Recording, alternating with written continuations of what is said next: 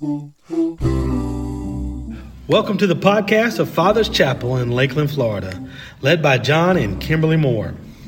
Father's Chapel invites you on a journey of sonship to pursue the Father, the Son, and the Holy Spirit in the secret place. Join us each episode as we discover who God says He is, who God says we are in Him, and whose house God says we live in.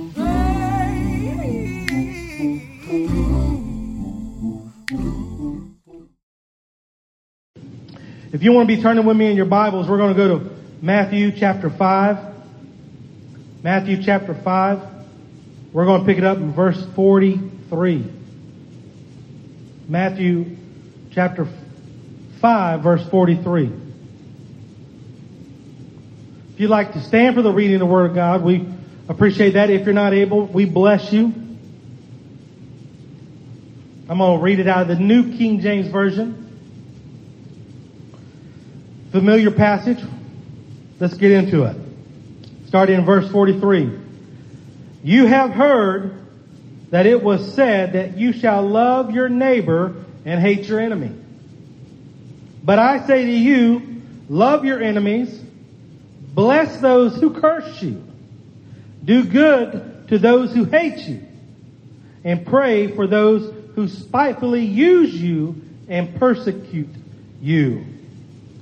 Oh, I love 45. Here we go. That you may be sons of your Father in heaven. For He makes His sun, the S-U-N, rise on the evil and on the good, and sends rain on the just and on the unjust. For if you love those who love you, what reward have you? Do not even the tax collectors do the same? And if you greet your brethren only, what do you do more than others? Do not even the tax collectors do the same? Therefore, you shall be perfect, just as your Father in heaven is perfect. Let us pray. Lord, I thank you that tonight I can step into your presence. And as I'm in your presence, Father, Lord, that the things of this world become a shadow around me. You are the light of my life. You are the source of my increase. Father, Lord, in you there is no lack. In you, Father, Lord, there is only life and life more abundant. In you there is freedom. And Father, Lord, I call tonight and I speak these things that are found in your kingdom to invade this earth and be found here in the kingdom of the earth. We give you the glory, the honor, and the praise. In Jesus' name, amen. You may be seated. All right. Familiar verses. We've read these before. We've talked about them. They've been preached on in this room many times. Let's see if we can find something new about them tonight. Something fresh. Something that will get into our spirit, be planted there and grow and mature and bring transformation. Amen? 48, we're going to hang out on 48 a lot. We'll start there actually. Then we'll back up and run through 43 through 47. But let me get the ground set here. All right? Because I think a lot of times this scripture is quoted, and when it is quoted, it's always good to quote scripture. Amen? All right, because it's God's word, and God has a promise on His word that His word goes out and that it does not return to Him void, that it does exactly what He wants His word to do. So always speak the word, but sometimes we'll speak the word and it really won't bring a complete picture to what we're speaking into. So tonight I want to build on this, and I want to see if we can get a better understanding, a better a foundation to stand on, that if we go to speak these words in the public, if we go to speak these words into our friends and our neighbors, that we can give them a little bit more than just a one-line quote. Amen? But this one-line quote is important. You've heard it before. It says, therefore, you shall be perfect, just as your Father in heaven is perfect. And that word perfect It's used 2 times in that scripture. It is what stands out. It gets double attention in that one scripture. It's mentioned twice. It must be important. Amen? All right?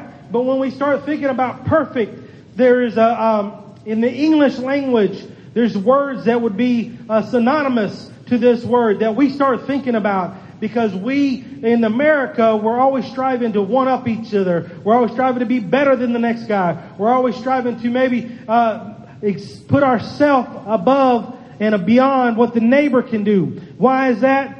Shortly because we're living out of the tree of good and evil, and we're trying to manipulate that for our own benefit when we should be living out of the tree of life and just giving away stuff. Just giving away stuff and giving away stuff. So when you think about the word perfect and you're living out of the tree of the good and evil and you're trying to manipulate that for your own good, think the words that would go along with that kind of thought is absolute, faultless, ideal, flawless, immaculate, impeccable, irreproachable, letter perfect, seamless, and unblemished. And all those words fit God.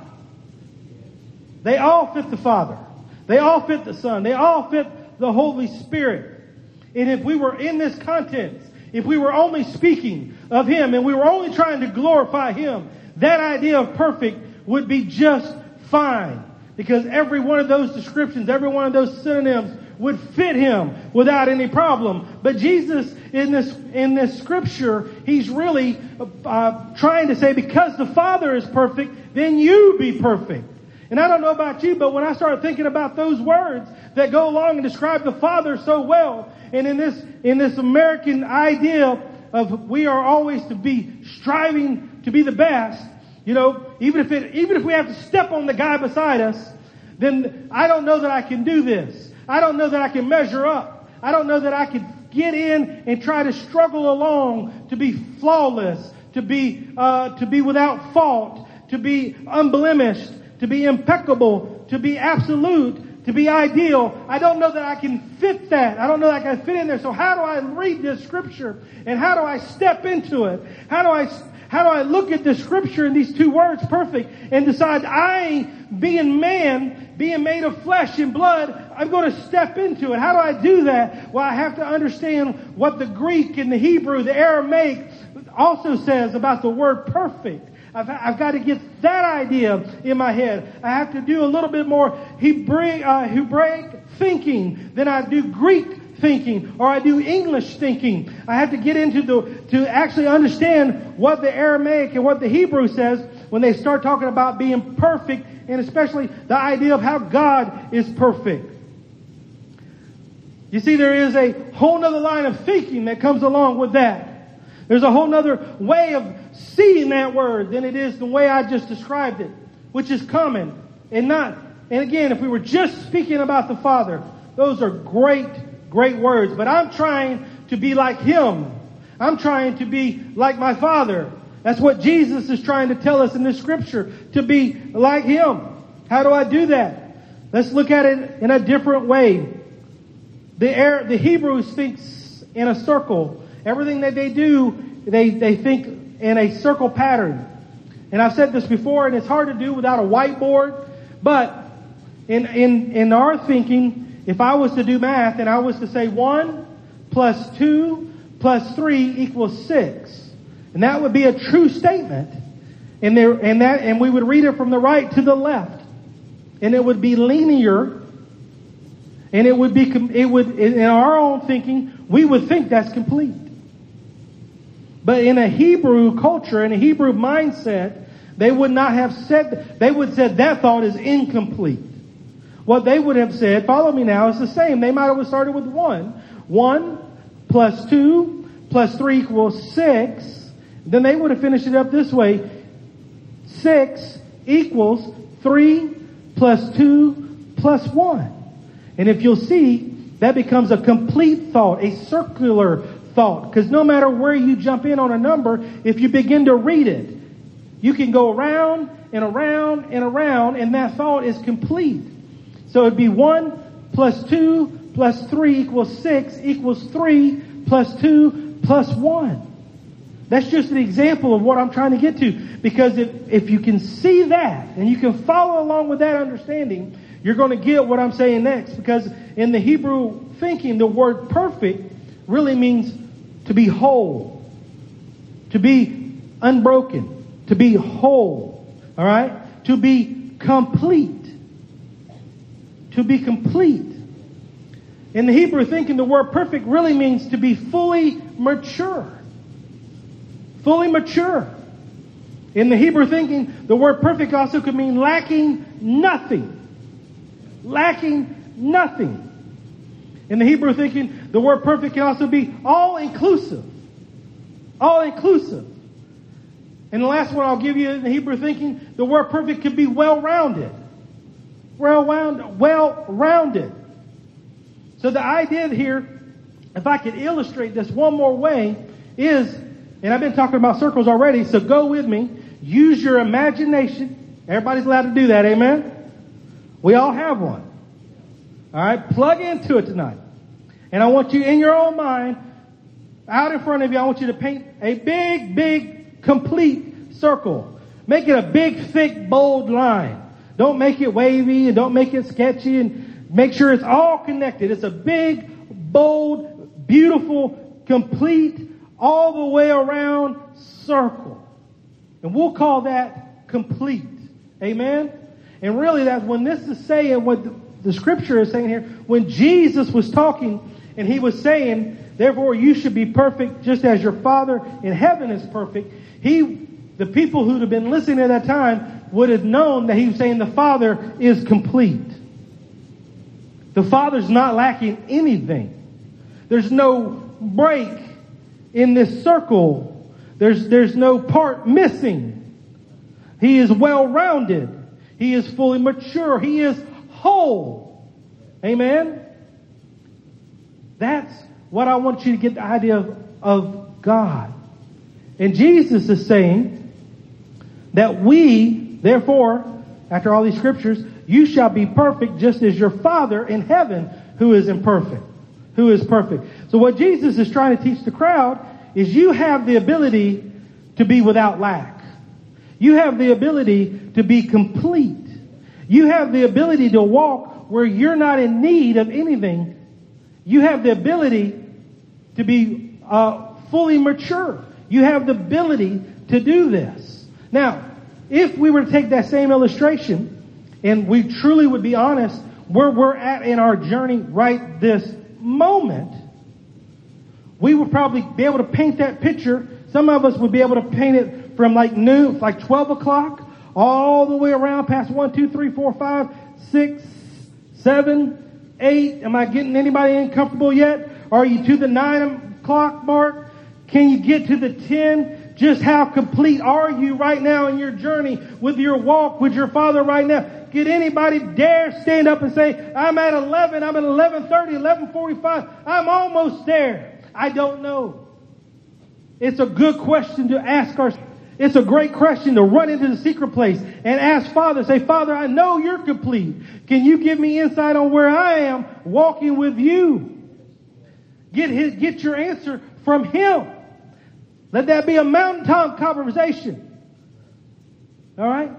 Now, I'm not trying to tell you to paint where you're all the way around. What I'm trying to tell you is if you look at yourself and you say, there is some part of me that lacks, that I'm in hope because Jesus says, therefore I can be perfect just as my Father is perfect. I am working on it. I am working on it through Him, through relation. Ooh, I'm getting ahead of myself. I'm getting into the other scriptures here. But I'm not going to do this out of my own ability, my own skill set, my own, the way that I can look at something and attain knowledge and understanding. What I'm going to do this is I'm going to run and I'm going to look and I'm going to seek His kingdom and His righteousness, and all these other things will be added unto me. Amen. Everybody still with me?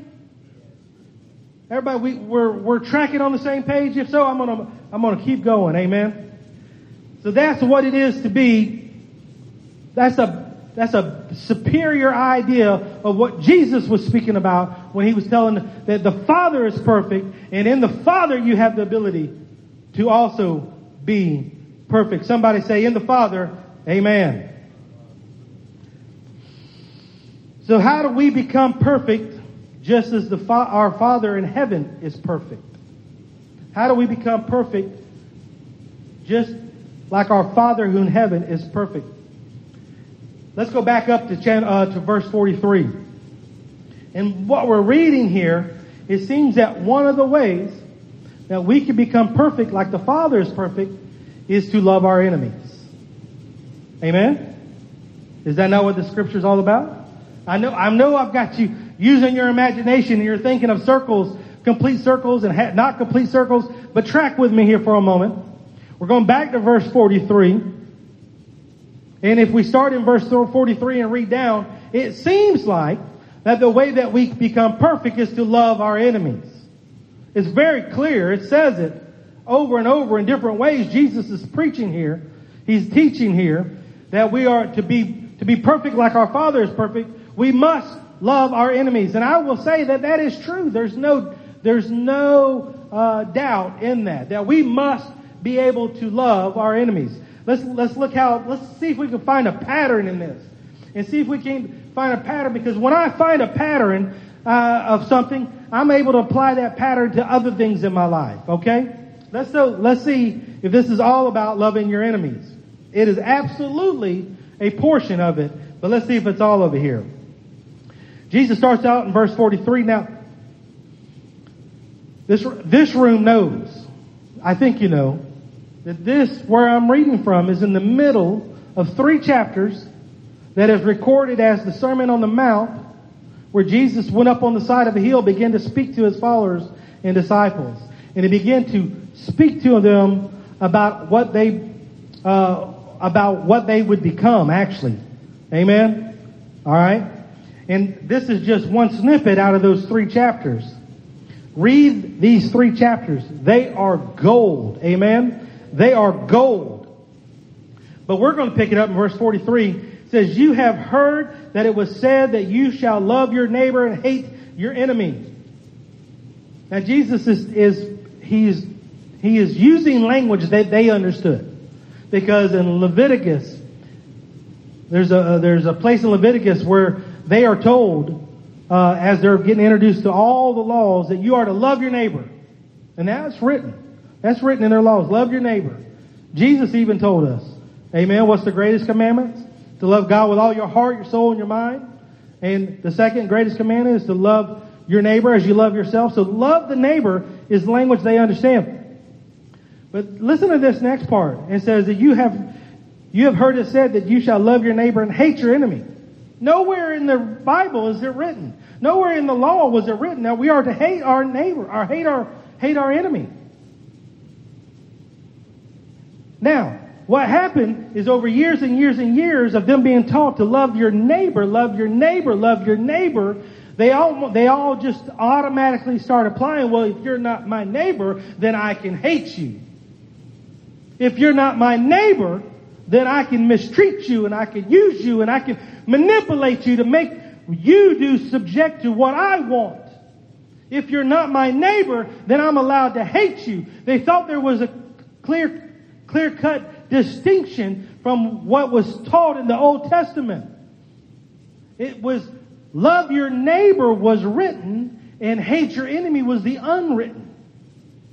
So you have the written law and the unwritten law. We do the same thing with stuff. We do the same thing. So Jesus is sitting here, and the first thing he did, well, not the first thing, because he's been preaching for 3 chapters, but in this part, he comes to the part and he's coming up and he says, you have heard, and he gives them. But what is he doing?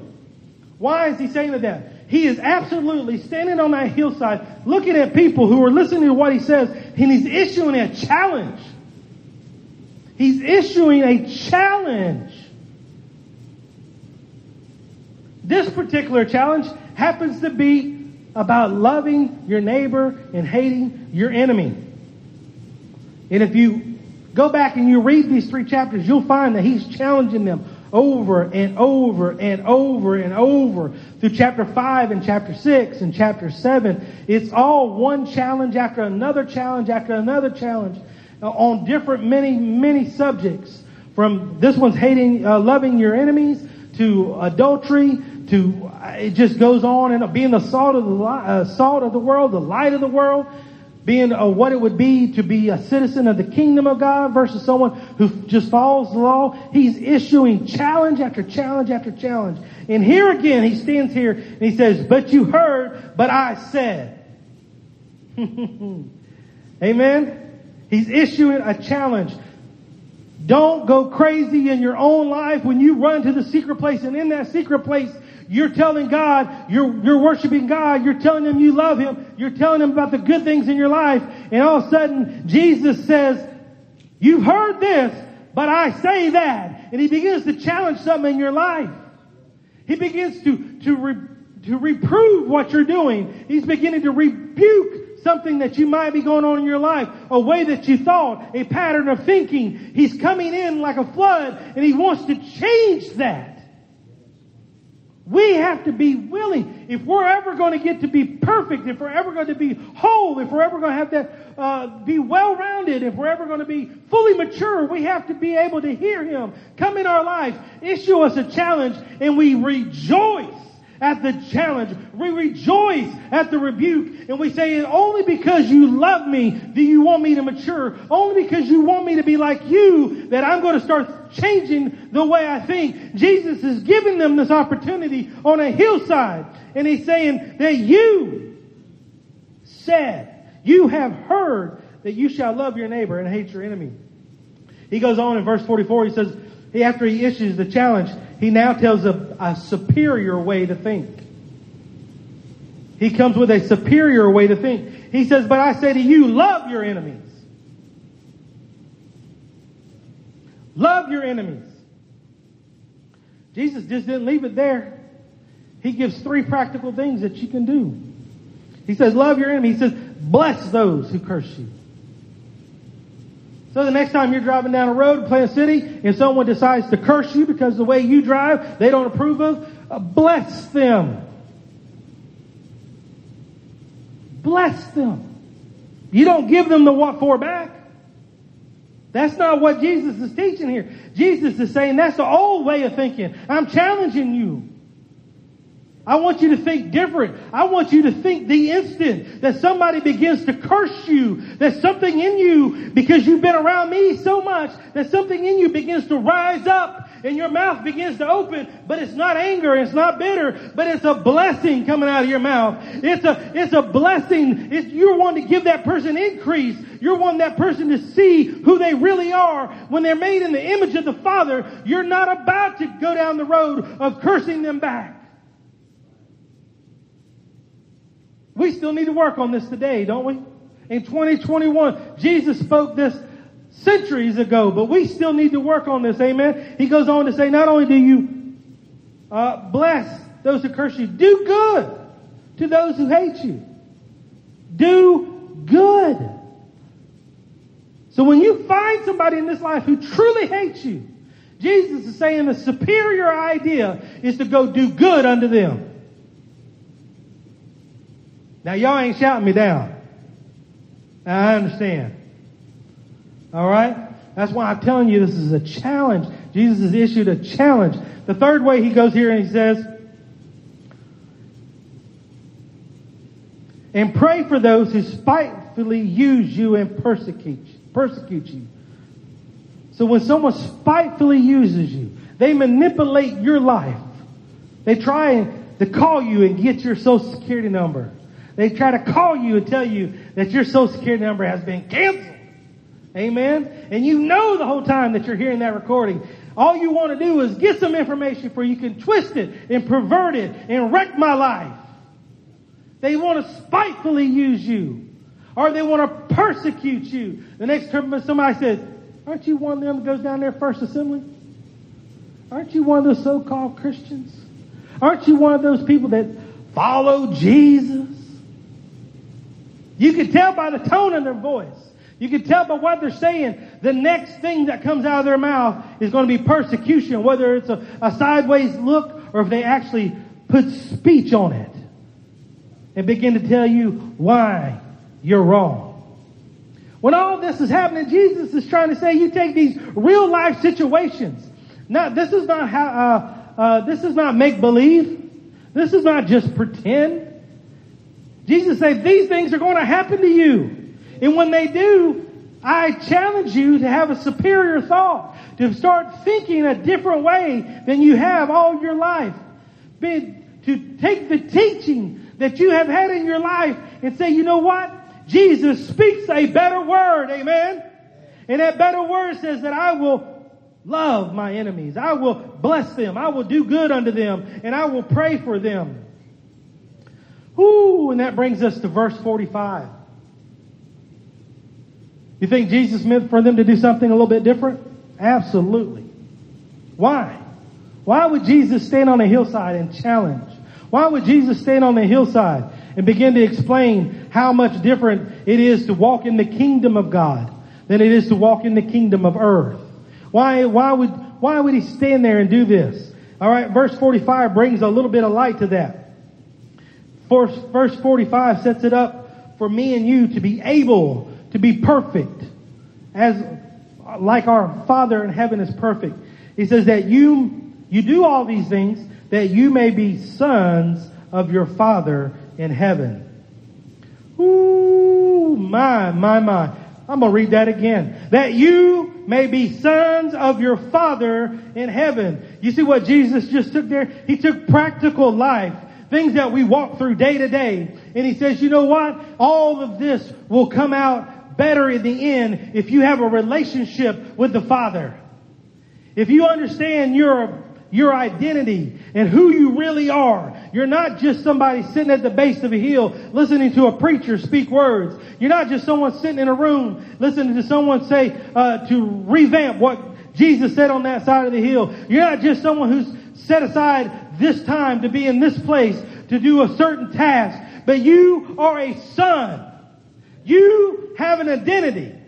You have a place in the kingdom of God that's higher than the angels. Amen. He says you become the sons of the Father in heaven if you begin to change the way that you think. If you'll stop thinking the way the world thinks. If you stop listening to what the world has to say. And you throw the distractions down. And you get rid of that abstract distraction. And you come to the place where your actual thinking can be changed and transformed. And then when you begin to act, when you begin to bless, and when you begin to do good, and when you begin to pray for, the people around you would say, there's something different about you. There must be a God in your life. There must be a Father in your life. You're identifying not like I would, but you're identifying of a good Father. You're looking like that you believe that there is a Father who lives in the land of the living and that His goodness goes forth. You see, we become the direct reflection of our Father when we begin to act and speak like He does. That's why Jesus is standing on a hillside. That's why Jesus is speaking into these people's lives. And He's saying, from this day forward, you'll never be the same. From this day forward, you'll be changed. From this day forward, there's a kingdom that belongs to my Father that you're able to walk in now. You'll be able to change your behavior now. You're going to be able to change your thinking now. You don't have to wait until you die. You don't have to wait until something comes down the road that brings you to a point that rocks you on your knees. And then you cry out for the Father Yahweh. No, do it now. Change the way you do now. Bless people now. Do good now. Pray for people now. He is bringing it all to a head. And He's saying that there is something different. You know what He did here? He challenged what they said. And He brought a new revelation. He said, stop walking in darkness. Stop walking where you're going to stumble and trip. Look at the revelation that I'm bringing. And then put this revelation into your life. For you can walk different. For you can talk different. Today, Christ is still saying the same thing to me and you. He is standing on that same hillside. And He's still crying out to us that will listen and that will follow and be His disciples and be His followers. And He's saying, you can change now. You can be perfect like your Father in heaven is perfect.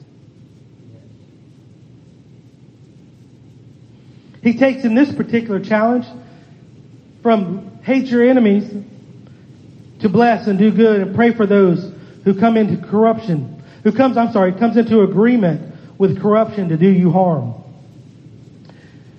Jesus goes on in verse 45, where we're camping out right this second. It says, Jesus reveals that you inherit this ability from our relationship with our Father in heaven. He goes on, if you could read between the lines here when we're talking about son and father, it's not a son and father who don't get along relationship. It's not a son and father that doesn't speak to each other kind of relationship. It's not a son and father who one lives on one side of the world and the other one lives on the other side of the world. What he's trying to say, if you'll follow me in this conversation, he's trying to say that when you get into this right relationship with the Father's going to say some words to you that's going to challenge the way you think about yourself. I've told you several times, and I'll keep saying it over and over and over. There's 3 things we must learn. We must go into the secret place and ask God who He says He is. And when we start to scratch that one, then we have to, in that same secret place, say, well, God, who do you say I am in you?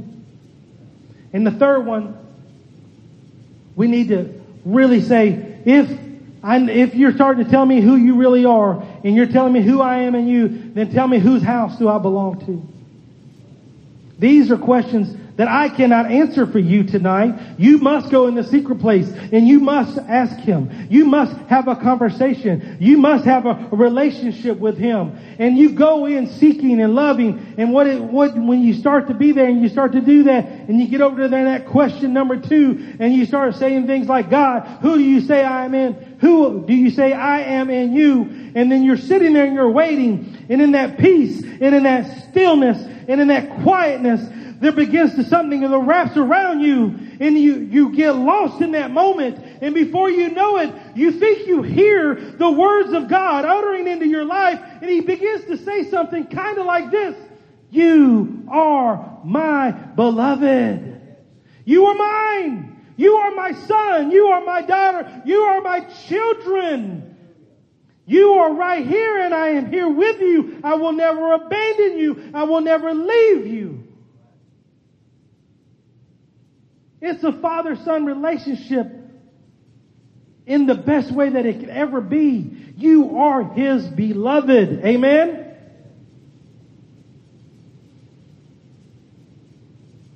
Remember I told you it seems like the way to be perfect, like your Father is perfect, is to love your enemy. That's a part of it. That's a portion of it. But if you really want to get to beginning to mature further than you've ever matured in your life, I don't care where you're at in your walk. If you just started loving Jesus yesterday, or if you've been loving Jesus for 50 years, this still applies to each and every one of us. If we really want to be perfect like our Father is imperfect, then we have to aim at the Father.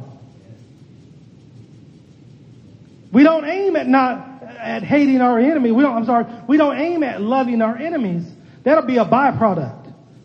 That'll come out of all 3 chapters that Jesus was talking about. When Jesus started describing you as you walk in the kingdom of the God, as Jesus starts describing you as you become into your beloved identity as a son, our aim is the Father. Amen? Our aim is the Father. There is no middleman. You don't need me, John Moore, to come through me to get to the Father. Amen? You go straight to Him in secret place. And you spill your heart to Him. You take everything that you ever was, everything you are today, and everything you will be in the future, and you lay it at His feet. And He says, and you say, because of you, I am what I am. I am your son. I am your daughter. I am your child. Our aim is that relationship between me and my Father. That's my aim. That's what I want to do every day. That's what I want to do every morning. That's what I want to do at noontime. That's what I want to do in the evening. That's what I want to do when I lay my head down at night. Before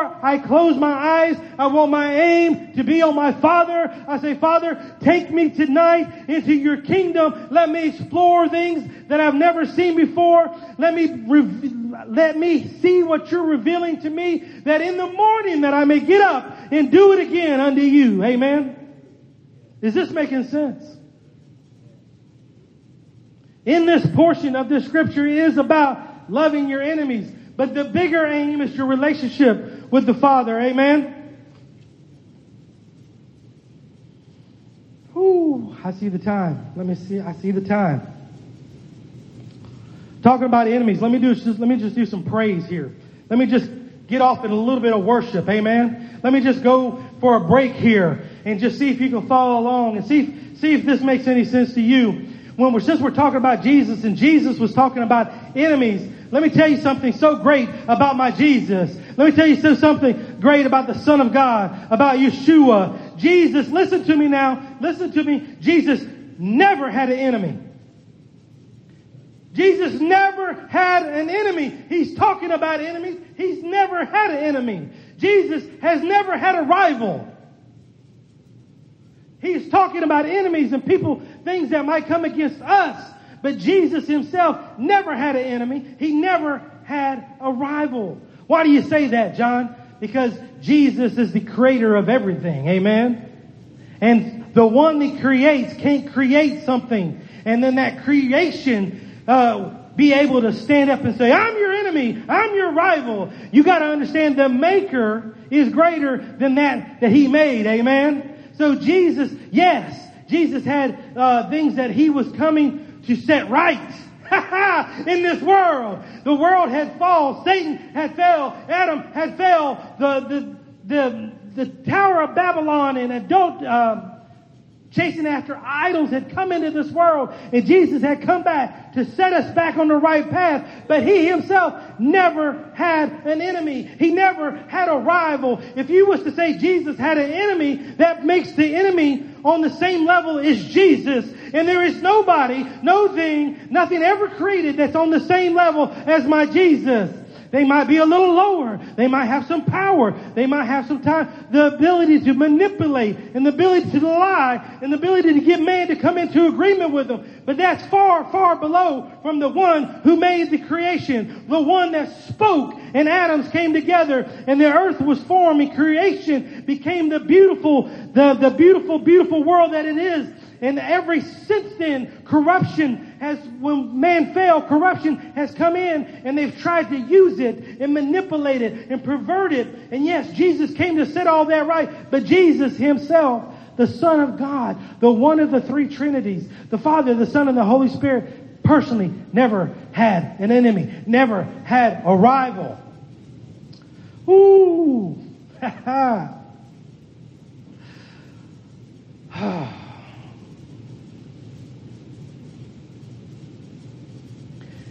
Can I stretch you a little bit more? I don't know if you've gotten stretched already. Maybe this is all old news to you. But maybe I can stretch you just a little bit more. When you really get over here and you start chasing after your Father becomes the aim.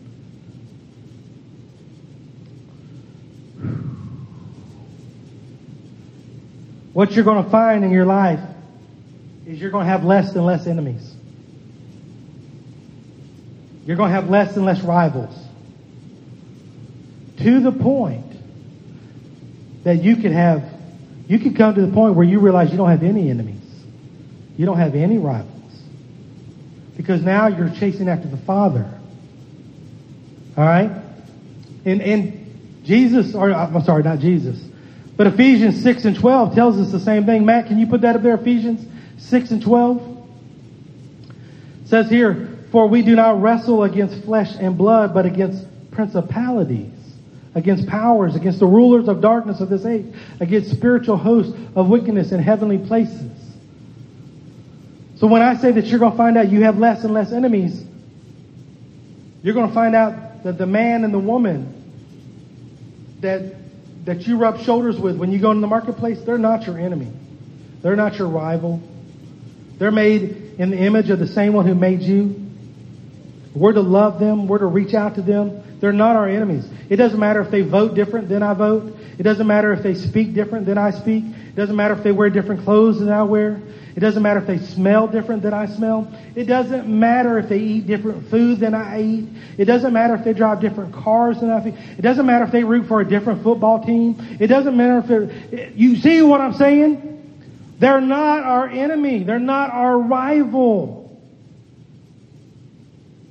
Because we belong to the Father. We chase for the Father, and we know that everything that we have in the Father, they can have as well. So there's a chance that later in their life, no matter where they're at in their life, that we could come up to them, we could lock arms with them, and we could begin to walk and march in step together towards the Father. We do not have as many enemies as we think we have. We do not have as many rivals as we think you have. In this one, it really becomes down to the principalities. It comes down to the principalities. And let me tell you about a principality. The Hebrew way of thinking about a principality is this. Anybody, get this now.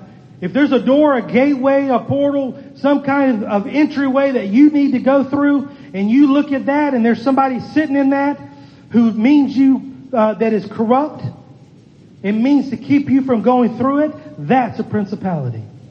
That's what a principality is. Someone who sits in a gate knowing that you should go through it, but they're not going to let you go through it.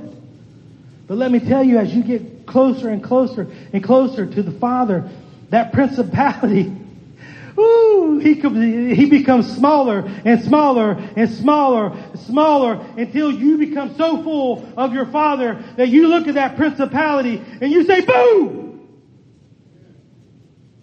You speak to that principality. You tell it to move in the name of Jesus. You tell it to leave with the authority that's been given to you through your seat in Jesus Christ in heavenly places.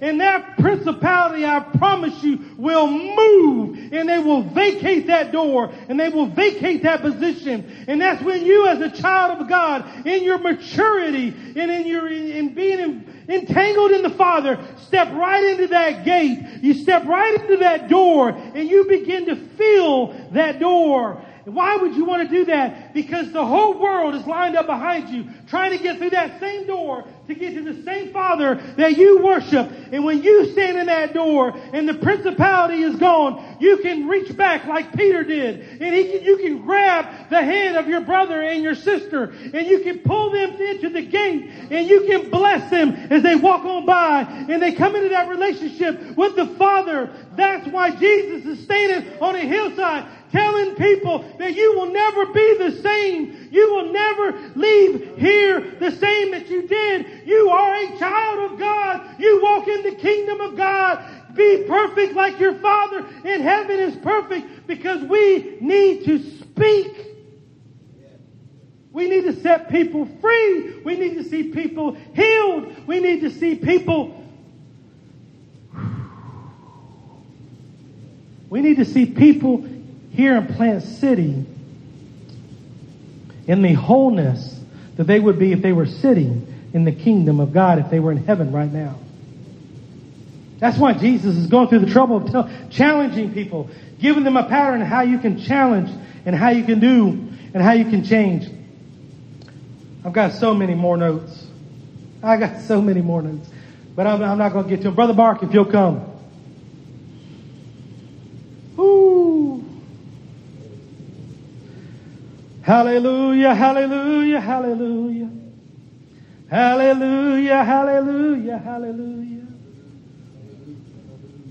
As he comes, I'll finish up. Matt, if you would, go back to Matthew 5, back to 46. 46 says, if you love those who you love, what reward do you have? Real quickly, I don't have time to preach this out. But what Jesus is saying, there's no increase in loving the lovable.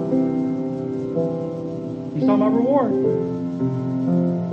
There's no increase in loving the lovable. Anybody can do that. You want increase? Go love the unlovable. Go find the one that disgusts you today and do good unto them. Pull them close and hug them and love on them and give them everything they need. There's no increase for loving the lovable. Going to verse 47. Verse 47 says, if you greet your brethren only.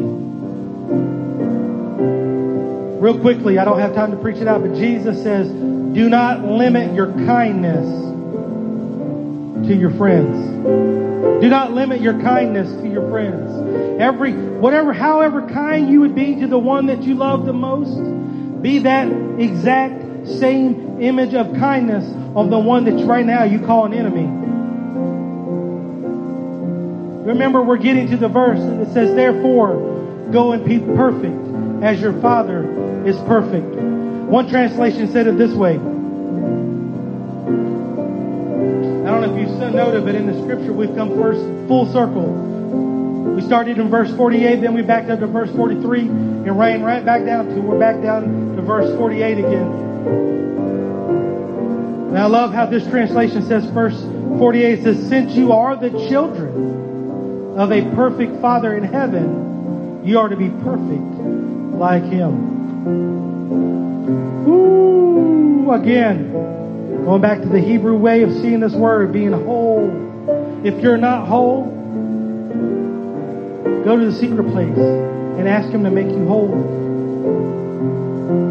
If you're not complete, go to the secret place and ask Him to make you complete. Not only will it bless you, but like I said, it'll bless those around you. Amen.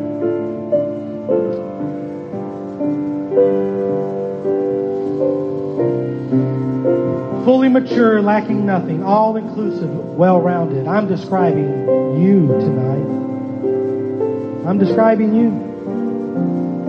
We all have this ability. We all have, our aim is to seek the Father. When we seek the Father, in His presence, we became transformed to be like Him. So that, like in verse 45, the world which is in darkness, which is in corruption truly. Corruption's a better word than darkness. This world that's in corruption, like in verse 45 says, that we see something in you and you're the sons of the Father in heaven. That being said, listen to this.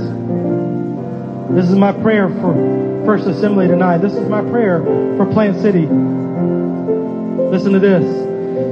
Go. Remember, it said do good. Go and be perfect. Go and be perfect in your homes and families. Go and be perfect in your workplace and with your co-workers. Go and be perfect in your neighborhood and to your neighbors. Go and be perfect in your hobbies and with your friends. Go and be perfect in your cities and with your city officials. Go and be perfect in your county and your county officials. Go and be perfect in your state and with your state officials. There's not a place that we can go. There's not an area that we can tread our feet on where we're not to be applying what we learn as we aim at the Father. Go and be perfect. Amen. Go in love. As we just read, go in love. Bless those who curse you. Do something wonderful for the one that hates you. And respond and pray for the one that persecutes you. Let's stand. Brother Mark, if you'll lead us in worship. Change my heart, oh God.